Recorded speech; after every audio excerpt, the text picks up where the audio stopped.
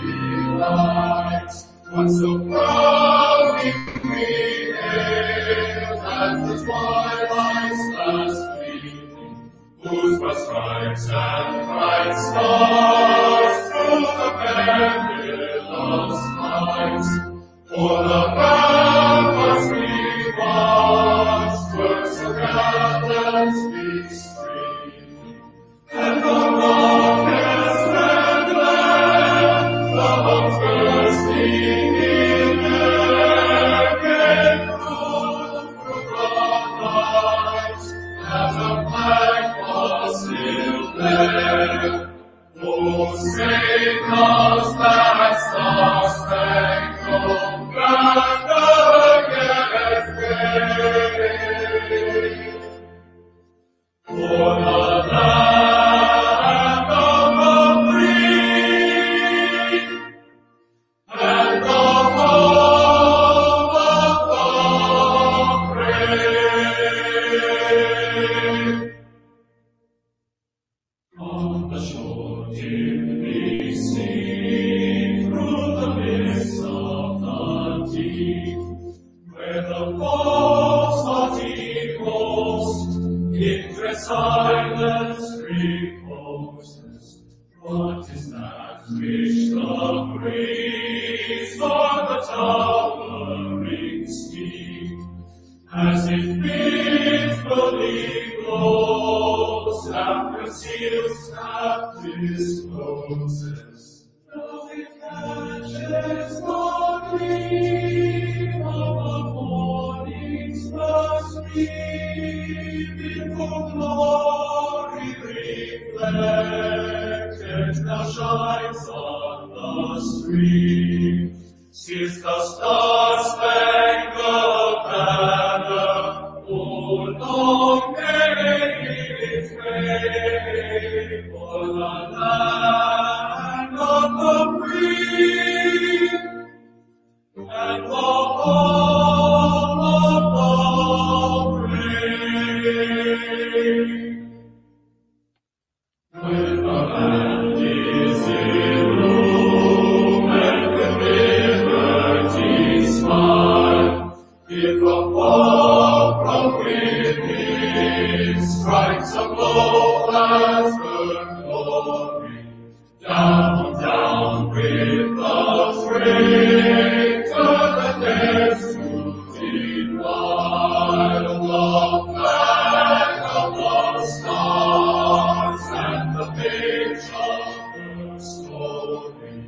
By the millions unchained, through the bright campaign, we will keep her bright face on forever unstained, and the star-spangled banner in triumph shall wave, while the land of the free is the home of the brave.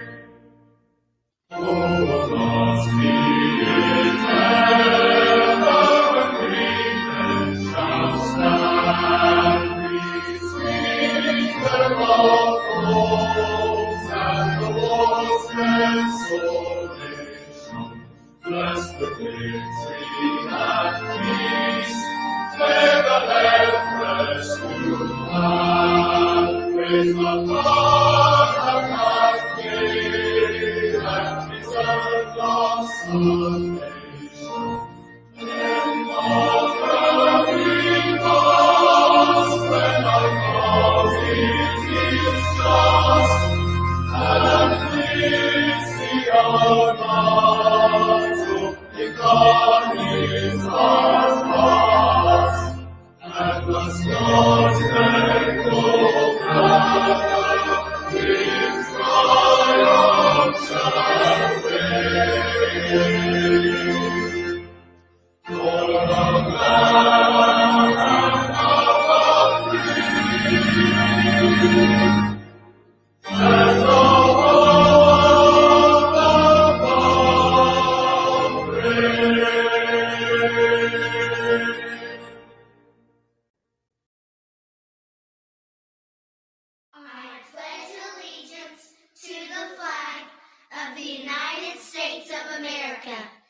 and to the republic for which it stands, one nation, under God, indivisible, with liberty and justice for all. Oh, we don't understand how beautiful that really is to be living here in the United States of America. We are truly blessed. You know, our men and women are some of the best women and men in the entire world. When things go down around the world, no matter what, war, fires, whatever, the American people are always ready and willing to pack up and head out to help. 3 Americans were killed in a water tanker crash last night, fighting fires for the Australian people. And we all know how devastating those wildfires have been here in the recent. And I'm telling you, we stand up no matter the call. Let's listen into this little clip. That breaking news overnight, 3 Americans killed fighting those wildfires in Australia, their air tanker crashing. James Longman starts us off with the very latest. Good morning, James. Yeah, good morning, Michael. This was a devastating accident. 3 U.S. firemen going down in their plane in what's being described as a fireball. They were in Australia tackling those ongoing bush fires. And this morning, we're hearing a chilling call for help. Overnight, as the fires continue to blaze through this country, a harrowing call to emergency dispatch. Fire comms, message read. Click your captain, message read. Crashed, huh? Yeah, fire comms, it's just a ball of flames. Over. 3 American firefighters dead after their waterbombing plane crashed. Our deepest condolences to those families who've been impacted.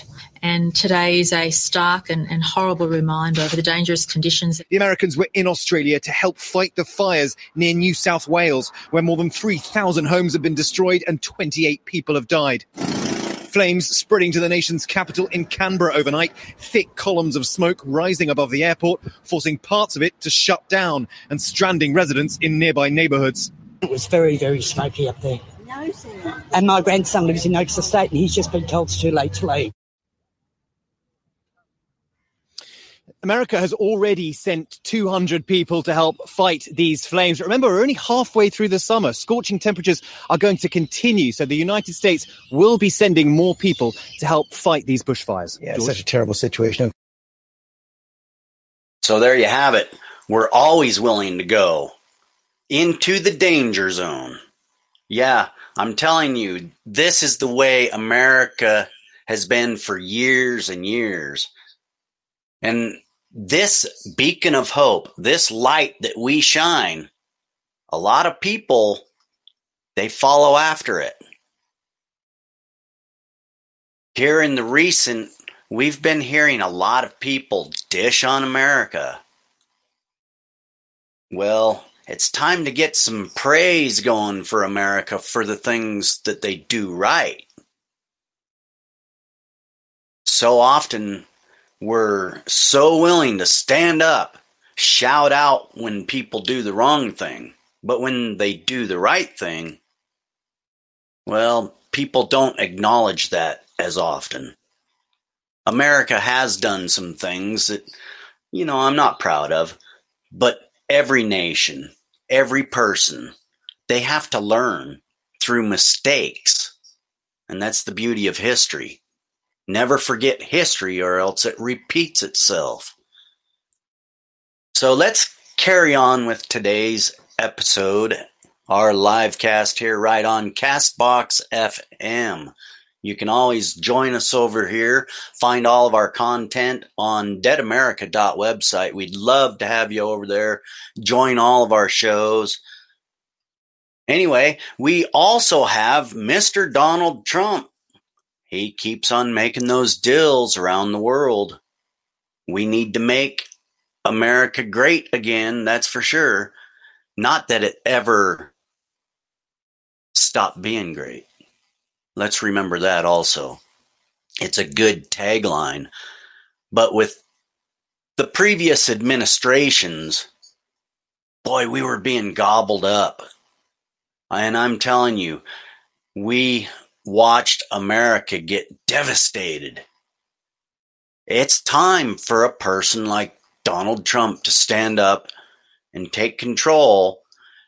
And let's avoid some kinetic energy by doing some diplomatic good.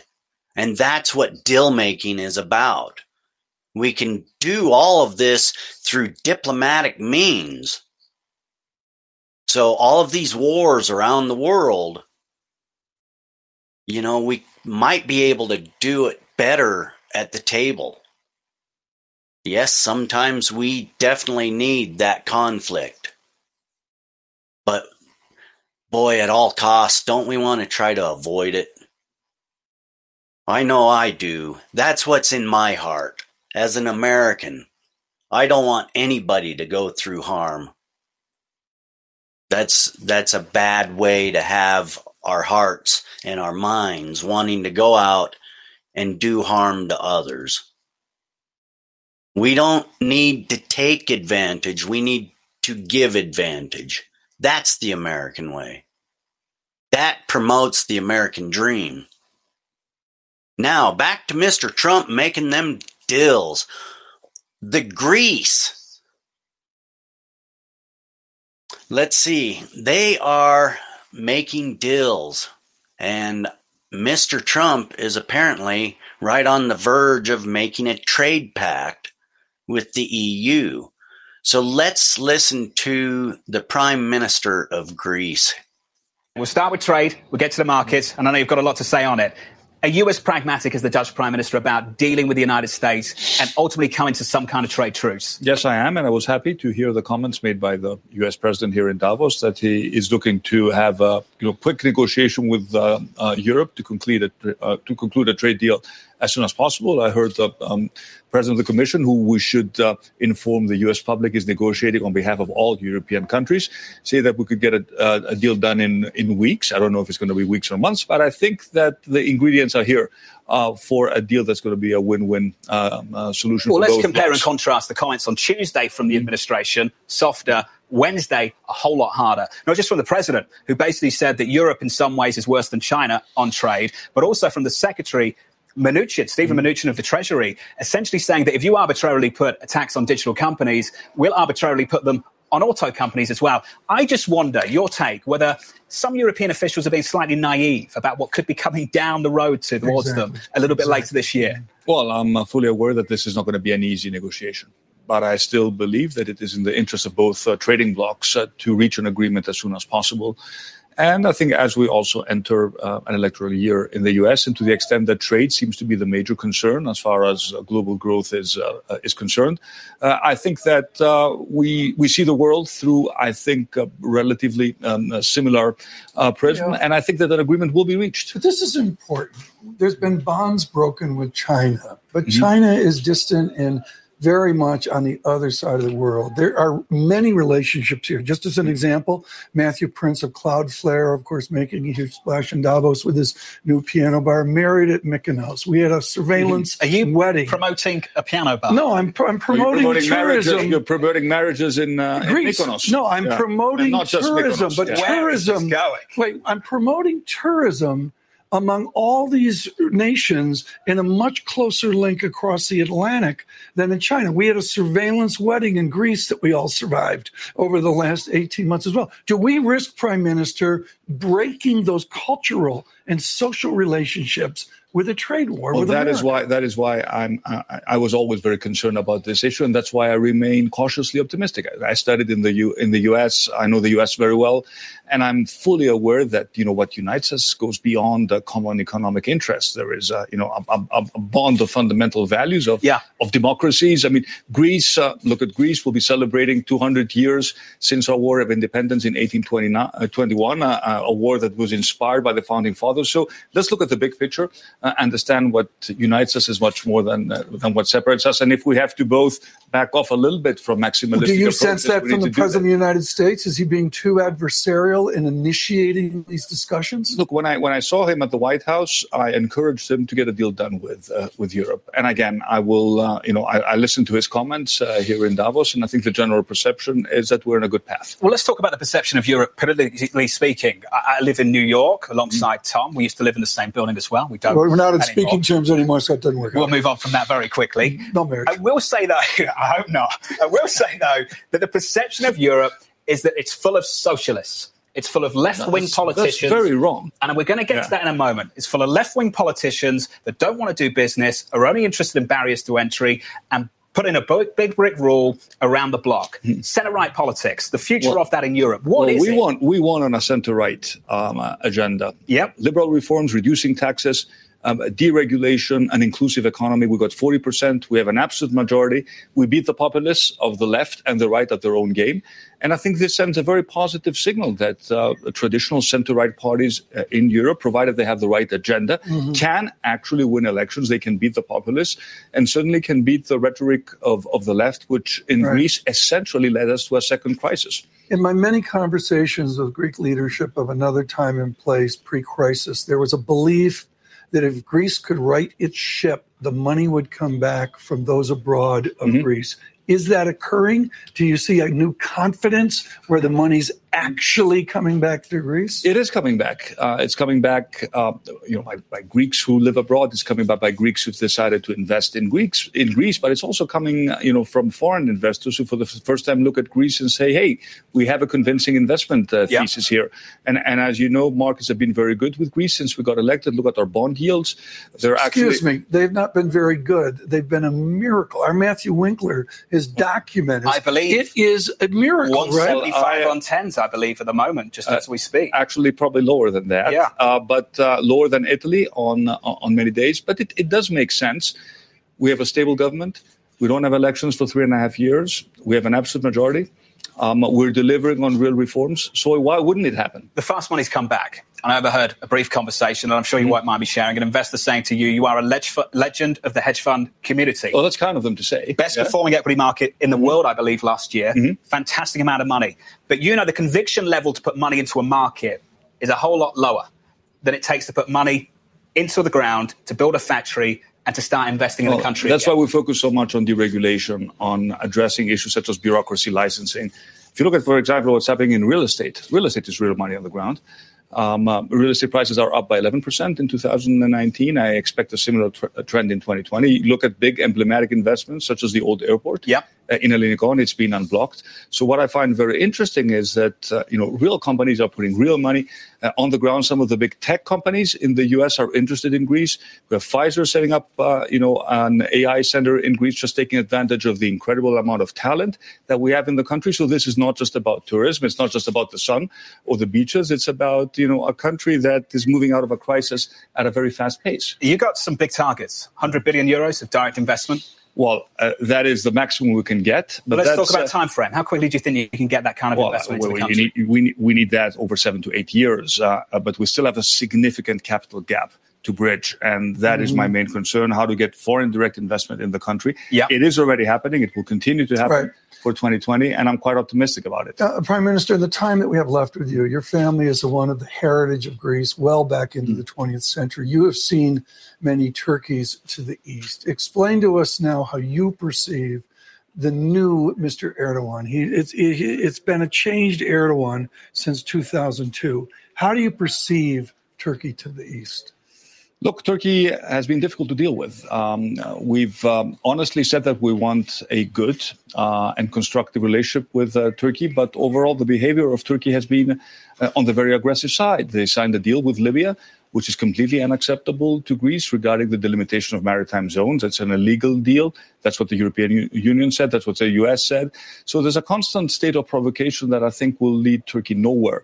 We want to engage with Turkey on issues such as migration, which is a big challenge for us. How do you do that? when they have so many refugees, and there's always this threat that they're just going to open the door and let them all pour into the European Well, first of all, you can't deal with refugees by using desperate people as a geopolitical wedge. Is that what the Turkish are doing? Well, that's what they've implied. I'm not saying they're doing it, but I'm also saying at the same time that we have an agreement as a European Union with Turkey. It can work well. It has worked well in the past. We need to stick to it. We need to update it. And we need to decouple migration from the other issues that we have. And I think we can do that. Mr. Prime Minister. So there you have it. A deal possible with the EU. And I'm telling you, as we all know, Europe deal with a lot of hardline issues over there. And hardline fundamentalists. I'll tell you, these people have been fighting amongst themselves for years and years. That's why we had to go liberate Europe. And if it weren't for the good men and women of the United States of America, what would history play out like? Would it have, I don't know, tipped the balance the other direction? Well, I'm sure a lot of people are happy that we did not keep to ourselves. And remember, Churchill, he tried for a long time to get Roosevelt to enter into this conflict, this European conflict. Well, then that infamous day happened. Pearl Harbor drew us into the war. Some say it was orchestrated. I don't know. Who knows? What really matters is those men and women that lost life liberating Europe. You know how many U.S. bodies lie on the shore of Europe? My father could have been one of those casualties. For many years, I watched my father in his alcoholism, and I wondered why? And then I grew up. Could you imagine roaring up onto the beach of Normandy and that gate of that amphibious vehicle slams down and you have to go, my friend. Go. That's horrifying. And yet those men, they charged. Forward. We have a mission. And it's all about duty. Why? Because if we don't stand up now, it might be too late later to stand up. Always remember that. I thank every vet, past, present, and future. Just the willingness to stand up and do something about it. Thank you. Awesome. Let's get back into this. Ted Cruz. He argues that Hunter Biden's testimony is crucial in the Senate trial. Let's listen in. I think the House managers made a very serious strategic error today. Adam Schiff's arguments to open the day today directly drew into question Hunter Biden because the House Democrats have built their entire case on the proposition that any investigation into Burisma and corruption was a sham, that it was completely debunked. If the House manager's case is based on the allegations of corruption concerning Hunter Biden and Joe Biden being a sham, then it is directly relevant. And I got to say, the need for the Senate to hear the testimony of Hunter Biden has become all the more relevant. Sounds like the Democrats made a mistake, according to Ted Cruz. Well, today the president's impeachment trial resumes for day 3. As the Texas senator argues, Adam Schiff's case now makes testimony from Hunter Biden crucial to the trial if there are witnesses. Yeah, why not? Is there a predicate for this happening? Here to weigh in is Fox News senior judicial analyst and host of the Liberty File on Fox Nation, Judge Andrew Napolitano. Judge, does Ted Cruz make a good point? Yeah, I think he does. So let me take this from the point of view of the person who will initially decide whether or not witnesses are relevant. The Senate decides whether or not witnesses can be called. Right. I think they're going to go in that direction because I think after hearing Senator Cruz, there are Republicans who want to hear from the Bidens and the. I've got a break right there. You know, never underestimate Donald Trump. I'm kind of wondering.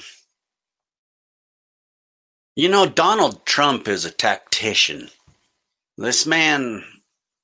He thinks. Brilliant. That's why he's president, people. Now, he came into this running on the premises of draining the swamp.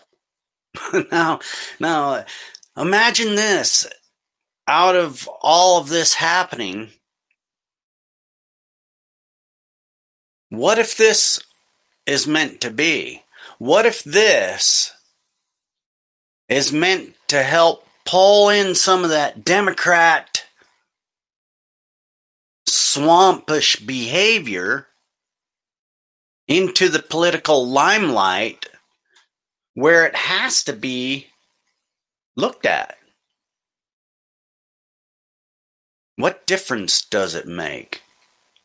At this point, what difference does it make? Well, it could make a lot of difference. See, all of those backdoor deals and those shenanigans for many, many years, you got to wonder, is this part of a big plan to get it before the Chief Justice? I don't know. That's something to think about. Let's finish listening to this. Flip side of that is there are Democrats who want to hear from John Bolton. Don't they vote on that? Yes, but they won't vote on a witness. They'll vote on the ability to call a witness. Yeah. So Adam Schiff will call John Bolton. They'll take his deposition. And Pat Cipollone will call either Hunter Biden or the vice president. You're supposing that they vote for it. I don't think that's going to pass. Well, I think it will after Senator Cruz. But the initial decider is the Chief Justice. So the first thing he's thinking is, what am I doing here? I'm like a bump on a log. I'm just watching this go on. Normally, judges are a lot more interactive. Mm-hmm. Secondly, the level for relevance is a low threshold. So if you make an argument to the Chief Justice like Senator Cruz just made to Chad Pergram or whoever was interviewing him down there, I think the Chief Justice will say, okay, the president is on trial. The president is the defendant. The president is in danger of losing his office. He should be able to call whoever he wants that he thinks will help defend him. Mm-hmm. The Democrats will say that it is the president's behavior that's under scrutiny here. It's not Joe Biden's and it's not Hunter Biden's. The Chief Justice will make that call. Judge. And then if somebody objects, the Senate will vote. So, Judge, let's say Adam Schiff says, I want John Bolton. The Republicans say, I want one of the Bidens. I want the whistleblower. I want the whistleblower. They say, I want Mick Mulvaney. Right. Is there a if they say they want them, do those people have to talk? Yes. What about executive privilege? Well, they can assert executive privilege. They can assert the Fifth Amendment. The Fifth Amendment prevents you from giving testimony harmful to yourself. Hunter Biden. Executive privilege 100%. Is limited, and this is right in John Bolton's wheelhouse, to military, diplomatic, and sensitive national security matters. That's what John Bolton did. The president may waive executive privilege. No one will testify without a deposition first, and then either transcripts of the deposition, which will be taken in secret, but with Republican lawyers for the president and Democratic House managers there. They will either read the transcripts of the deposition to the Senate, or if they really want to make a show of this, they'll actually have live testimony in the well of the Senate. That hasn't happened in 100 years because in the Clinton case, they used the deposition transcript reading model. You can be assured the president's going to use the executive privilege. You just know He said it yesterday. He said it yesterday. He said it yesterday in Switzerland. He did. All right. Hey, Judge, thanks so much. Oh, you're welcome. So there you have it. You know, more to come on all of that. Let's watch that kind of close. It's going to be interesting.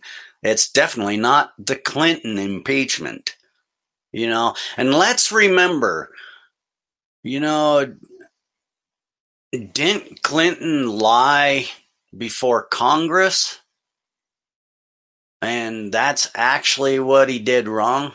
It wasn't the Monica Lewinsky thing.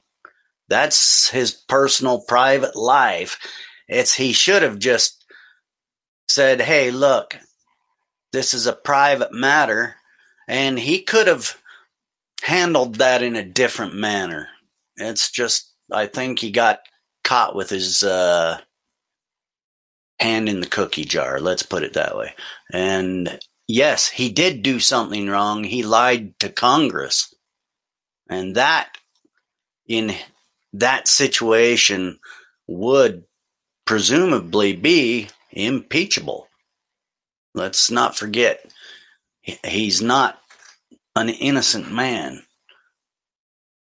All right, so let's climb on to this next thing. The UN accuses Saudi Arabia of Amazon CEO's phone hack. I find this kind of interesting. You know, Bezos,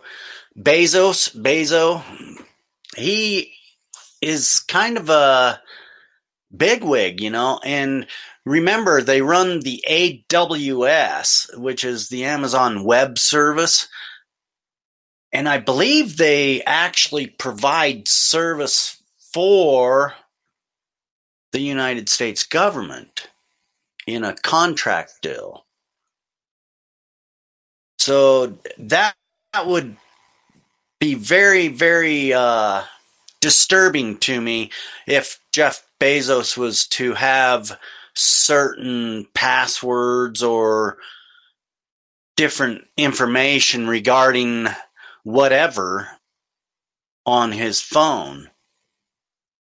Because I don't know about you, but my phone is a catalog. It has so much that I save. It's interesting, this phone hack. Let's listen into this. That startling report from the UN accusing Saudi Arabia of hacking Amazon founder Jeff Bezos' phone with the help of the Crown Prince. Chief Justice correspondent Pierre Thomas is in Washington with the very latest on all that. Good morning, Pierre. Robin, good morning. The allegations are like something out of a movie thriller. A Saudi prince accused of spying on a powerful billionaire. The United Nations stunning allegation accusing the Saudi kingdom of hacking one of the richest men in the world, Amazon founder Jeff Bezos. The suspicion that Bezos was targeted because he's the owner of the Washington Post. The UN report, which included analysis of data collected by a firm hired by Bezos, as well as other evidence, concluded the hack happened back in May of 2018 in an effort to influence and possibly silence the Washington Post's critical coverage of Saudi Arabia. Much of that tough coverage coming from Washington Post columnist Jamal Khashoggi, who was later brutally assassinated by a Saudi hit squad. Wednesday, Bezos tweeting this picture of a memorial service for Khashoggi. The UN report claims Crown Prince Mohammed bin Salman allegedly sent Bezos a video file on WhatsApp, seen here in this image obtained by Vice News. When opened, the file allegedly allowed hackers to break into Bezos' phone and download massive amounts of data. Immediately upon receiving this video file, the phone started behaving in a completely different way. Just 5 months after the hack in October, Khashoggi was murdered inside the Saudi consulate in Istanbul. According to the report, the Crown Prince also allegedly sending Bezos another WhatsApp message with a picture of a woman closely resembling his then mistress, Lauren Sanchez.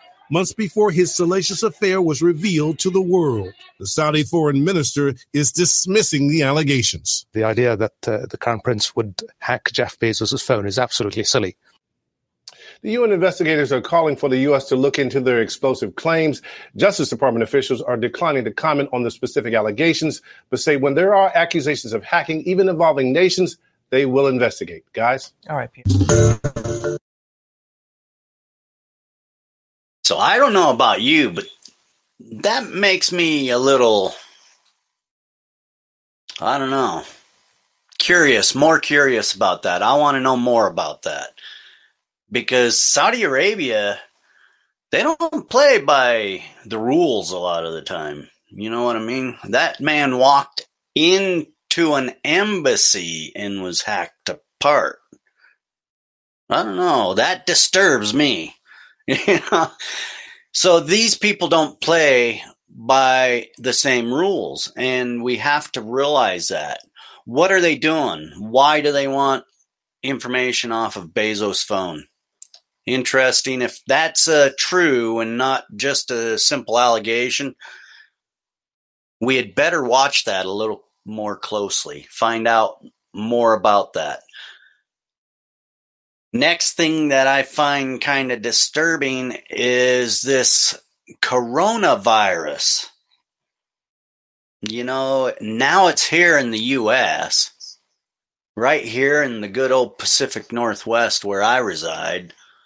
That doesn't make me feel too good.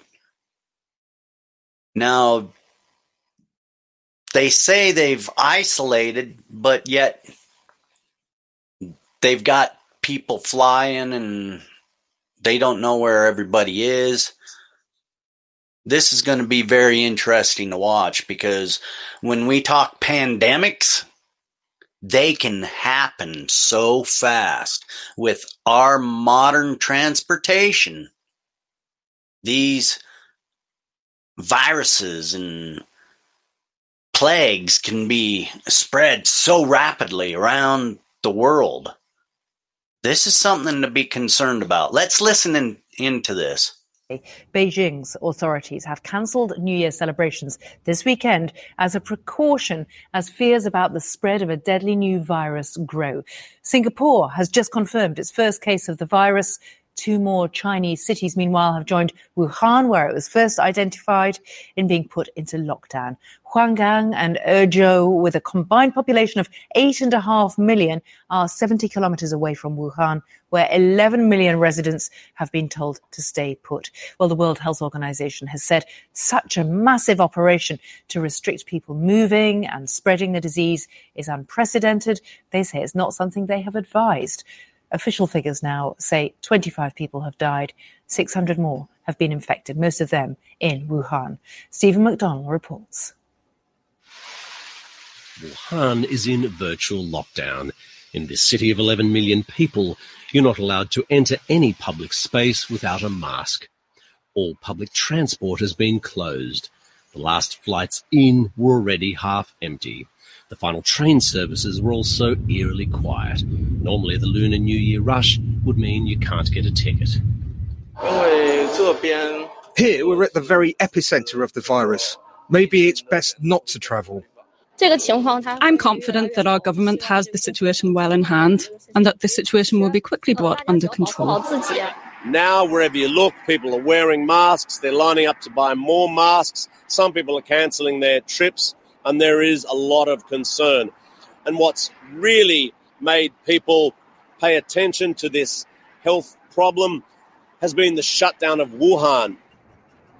The Wuhan shutdown has made this emergency suddenly very real for people right across China, triggering memories of the 2002 SARS outbreak, which led to more than 600 deaths. Neighbouring cities are also stopping train services as well as closing bars and restaurants. These drastic measures have been welcomed by the World Health Organization. The sequencing was done quickly, but more importantly, it was shared immediately. And that's why Korea, Japan, Thailand were able to diagnose the new coronavirus quickly. In all Chinese cities, medical teams are preparing for an influx of patients with the coronavirus, which causes pneumonia. Staff at this Wuhan hospital isolation ward are worried. We are worried about our work here and get even more worried when we see the news every day. I always say to others it's okay as we are well protected. Actually, I was just saying that to keep them calm. We are actually afraid and worried. But as long as we are here, our own sense of duty will help us to do the job. We are still... Now, did you catch that? I was just telling them that to keep them calm. I want you to remember, this is what government does. I'm going to just tell you this to keep you calm, because they don't want to deal with a panic situation on top of a pandemic situation. Remember that. You should be responsible for yourself and make sure you know how to take care of yourself in critical situations. When situations like this comes up, you'd better understand what it is, how it spreads, and how you can avoid it. This is not up to somebody else. This is up to you. If you're waiting for somebody to tell you what to do, how to do it, you may have already lost. You should stay on top of this. The coronavirus. This virus, it received its name because it has its shape is like a crown. It's interesting. This thing you want to watch. You want to listen closely when they talk about this. Let's carry on with this. All young ourselves, so honestly we feel lost and afraid. Our family members are worried too, but as long as we wear the protective clothing, we'll be okay. Travellers had already left Wuhan before the transport shutdown was in place. With a 5-day incubation period, many may have carried the virus to other cities and countries, not knowing they'd already been infected. And inside a metropolis quarantined from the outside world, medical teams are bracing for this emergency to get much worse before it gets any better. A short time ago, Stephen So we want to definitely watch, because you don't know what this thing's going to do, how it's going to act. And here, let's listen into this other part about the first case of the coronavirus confirmed in the U.S. And as you heard in that previous clip, you know, the incubation time, people just went on their merry way before they even knew they had it. We don't know the extent of this yet. It's something to watch. Let's listen in. Now to growing concerns about the deadly coronavirus officially hitting the U.S. Here's what we know.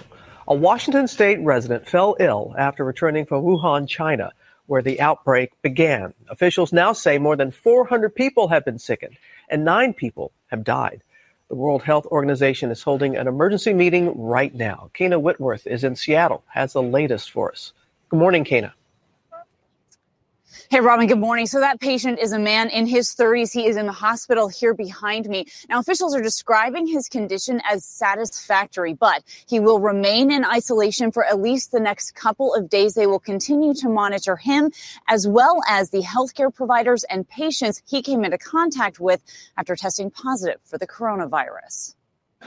The first case of the deadly Chinese coronavirus making its way to the U.S., a Washington state man testing positive for the deadly virus. According to the CDC, the man in his 30s flew home to Seattle last Wednesday, infected, but not yet symptomatic. According to officials, shortly after arriving in Seattle, he began feeling ill and reached out to his healthcare provider on Sunday. 24 hours later, his diagnosis was confirmed by the CDC. The man entering the country before federal health officials began screening travelers from the city of Wuhan, one of the busiest transportation hubs in central China, and where the outbreak began. This is certainly not a moment for panic or high anxiety. It is a moment for vigilance. This as some 3 billion trips are expected to be made by Chinese citizens heading home to celebrate the Lunar New Year Spring Festival. A reported 7 million Chinese tourists expected to travel abroad. Chinese officials taking every precaution to contain the virus. Workers outside of the local hospital in biosuits.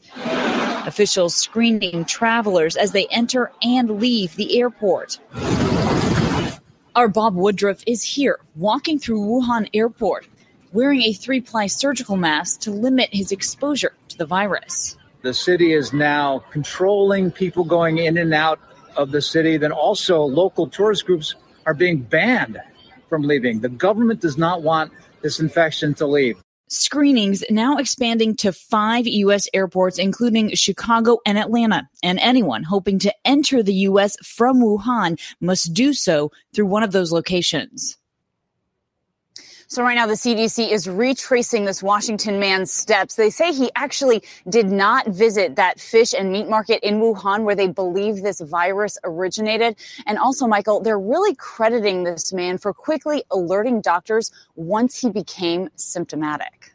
All right. Thank you so much, Kana. And now we're going to bring in Dr. Jennifer Ashton to answer a few questions that we may have. And Doc, there's so many questions about transmission of the virus. Right. We did human to human. Yesterday we talked about that. What more do we know at this point? Well, again, what we know is that it's spreading. That's not really a surprise. What we don't know is a lot about this virus. We don't know its incubation period. We don't really know the route of transmission. It is a coronavirus, which normally spreads via respiratory droplets, but we don't know the specifics on this new one. We don't know how contagious it is, which means what percentage of people exposed will actually get sick. And we don't know the severity of the illness, how many will go on to develop mild symptoms, things like pneumonia requiring hospitalizations, and we certainly don't know the fatality rate yet. And at this time, what has been done to protect the public here in the U.S.? A lot being done. And we have to emphasize, Michael, a lot of this has been prepped and primed by the response of not only the CDC, but the World Health Organization in response to SARS. So we know how to act more quickly, more efficiently. Here in this country, as we heard, flights coming from Wuhan will only be allowed to land at certain airports where this screening can take place. Passengers will then be screened, and if sick, they will be isolated. If asymptomatic, they'll be given very important educational materials, as Kana said. Healthcare providers urged to screen, and new testing methods being gotten out there by the CDC so we can identify these cases more quickly. All right, Doc. Thank you. You bet.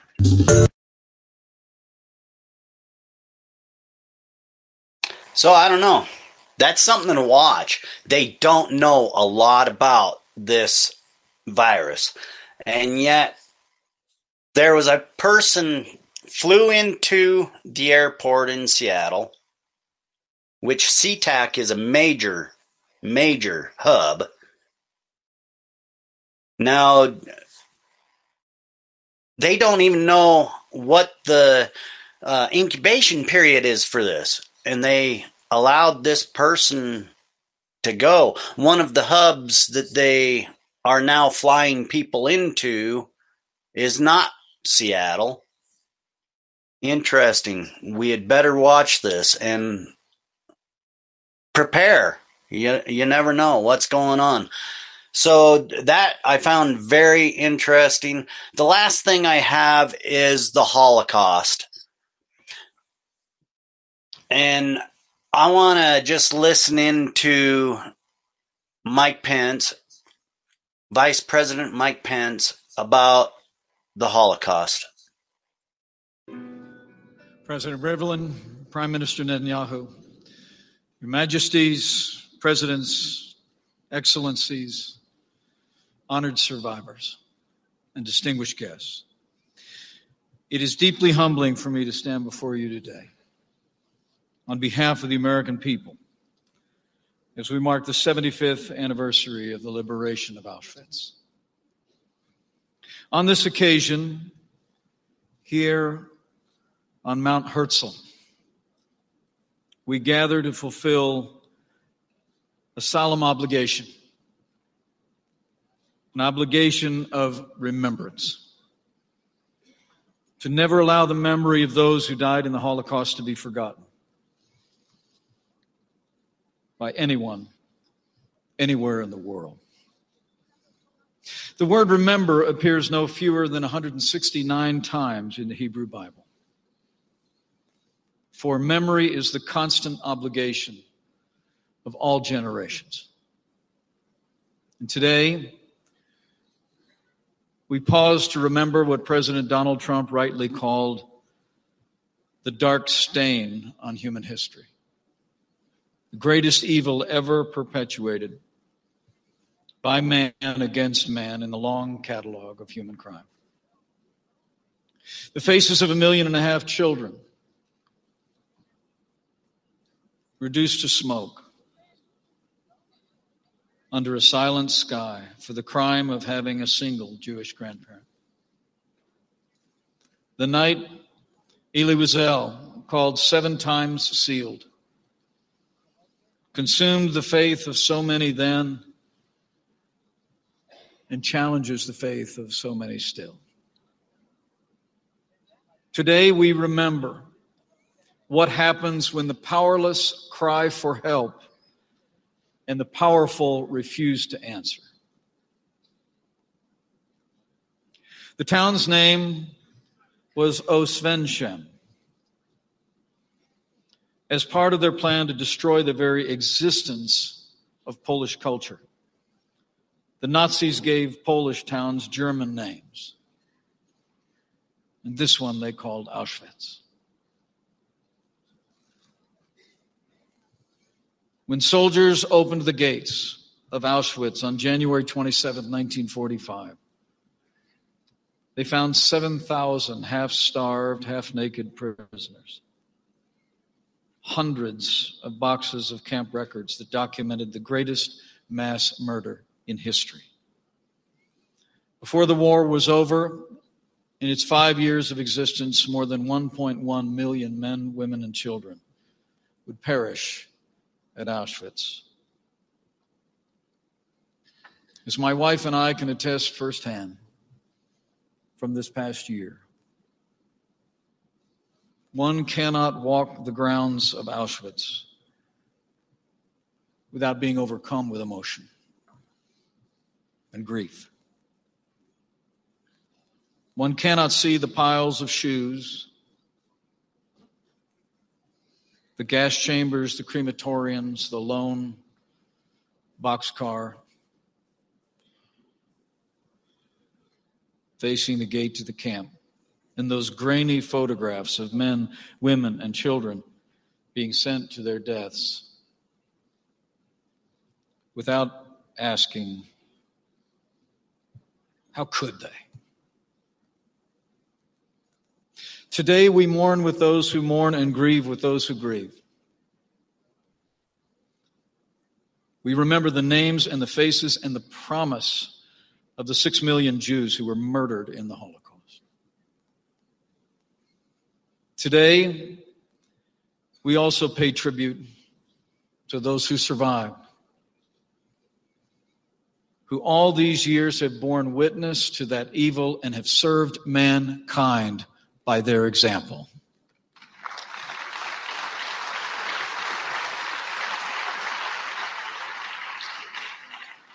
And today we honor and remember the memory of all the Allied forces, including more than 2 million American soldiers who left hearth and home, suffered appalling casualties, and freed a continent from the grip of tyranny. And finally, we pay tribute to the memory of those non-Jewish heroes who saved countless lives.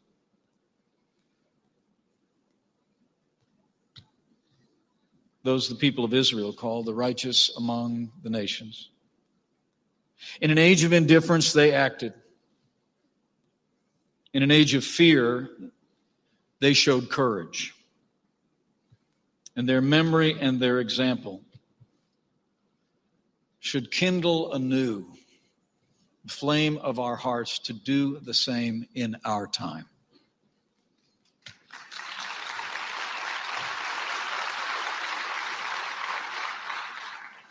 We must be prepared to stand as they did against the wave of their times. We must be prepared to confront and expose the vile tide of anti-Semitism that is fueling hate and violence all across the world, and we must stand together.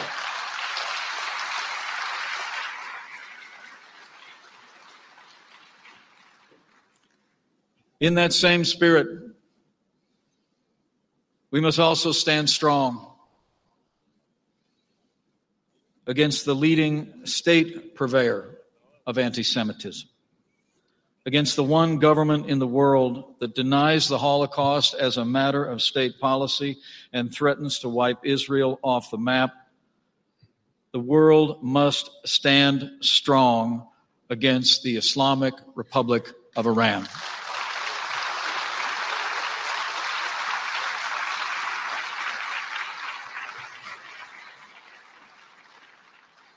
And finally, we must have the courage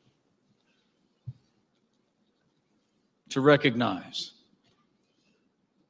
all the leaders and all the nations that are gathered here, that today we have the responsibility and the power to ensure that what we remember here today can never happen again.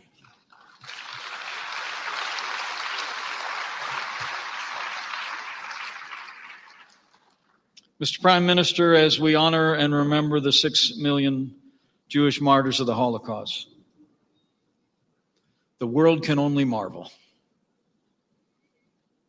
at the faith and resilience of the Jewish people, who just 3 years after walking in the valley of the shadow of death, rose up from the ashes to reclaim a Jewish future and rebuild the Jewish state.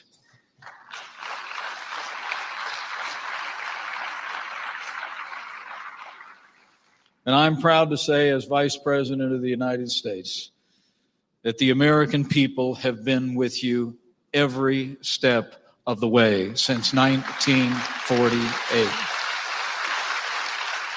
And so we will remain.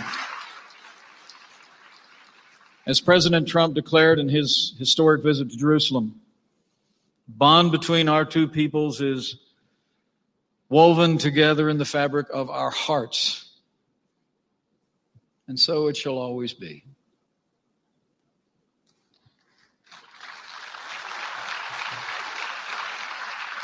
Today we remember not simply the liberation of Auschwitz, but also the triumph of freedom. A promise fulfilled, a people restored to their rightful place among the nations of the earth. And we remember the long night of that past, the survivors and the faces of those we lost, the heroes who stood against those evil times. And today we gather, nearly 50 nations strong, here in Jerusalem to say with one voice, never again.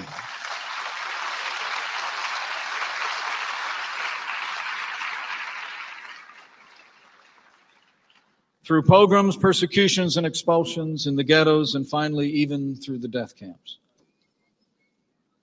the Jewish people clung to an ancient promise that he would never leave you or forsake you, and that he would lead this people to inherit the land that he swore to your ancestors that he would give them. And so today, as we bear witness to the strength and the resilience and the faith of the Jewish people, so too we bear witness to God's faithfulness to the Jewish people.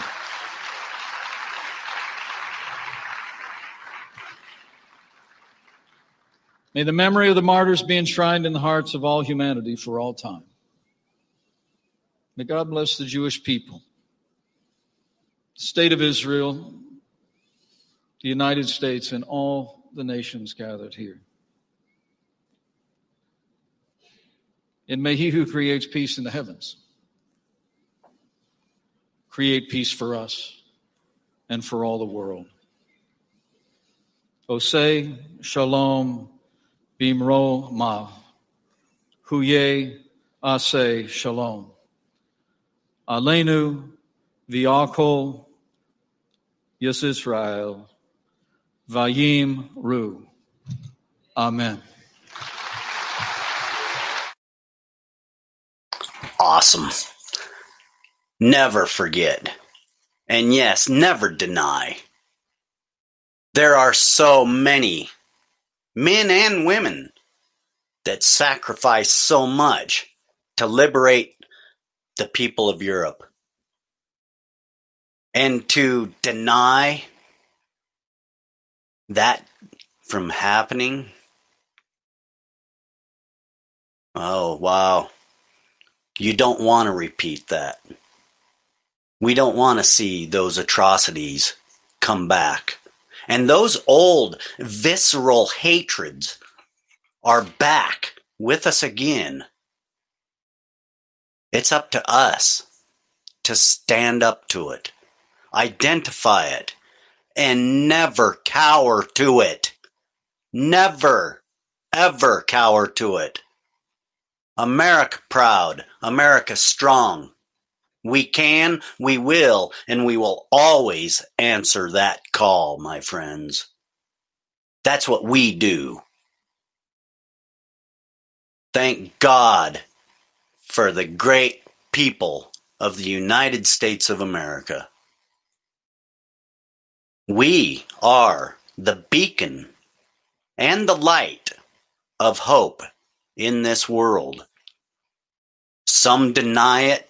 Some denounce it, foreign and internal. Never deny what happened in this world, or we are doomed to repeat it again.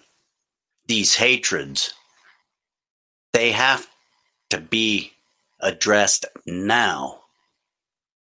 We have to talk about it, stand up to it.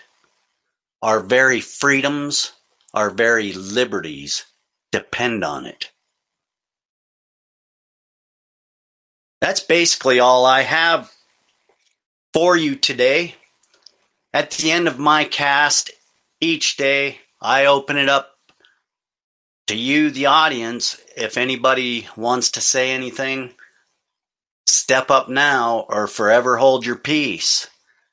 And with that, I want to say thank you and join us right back here tomorrow,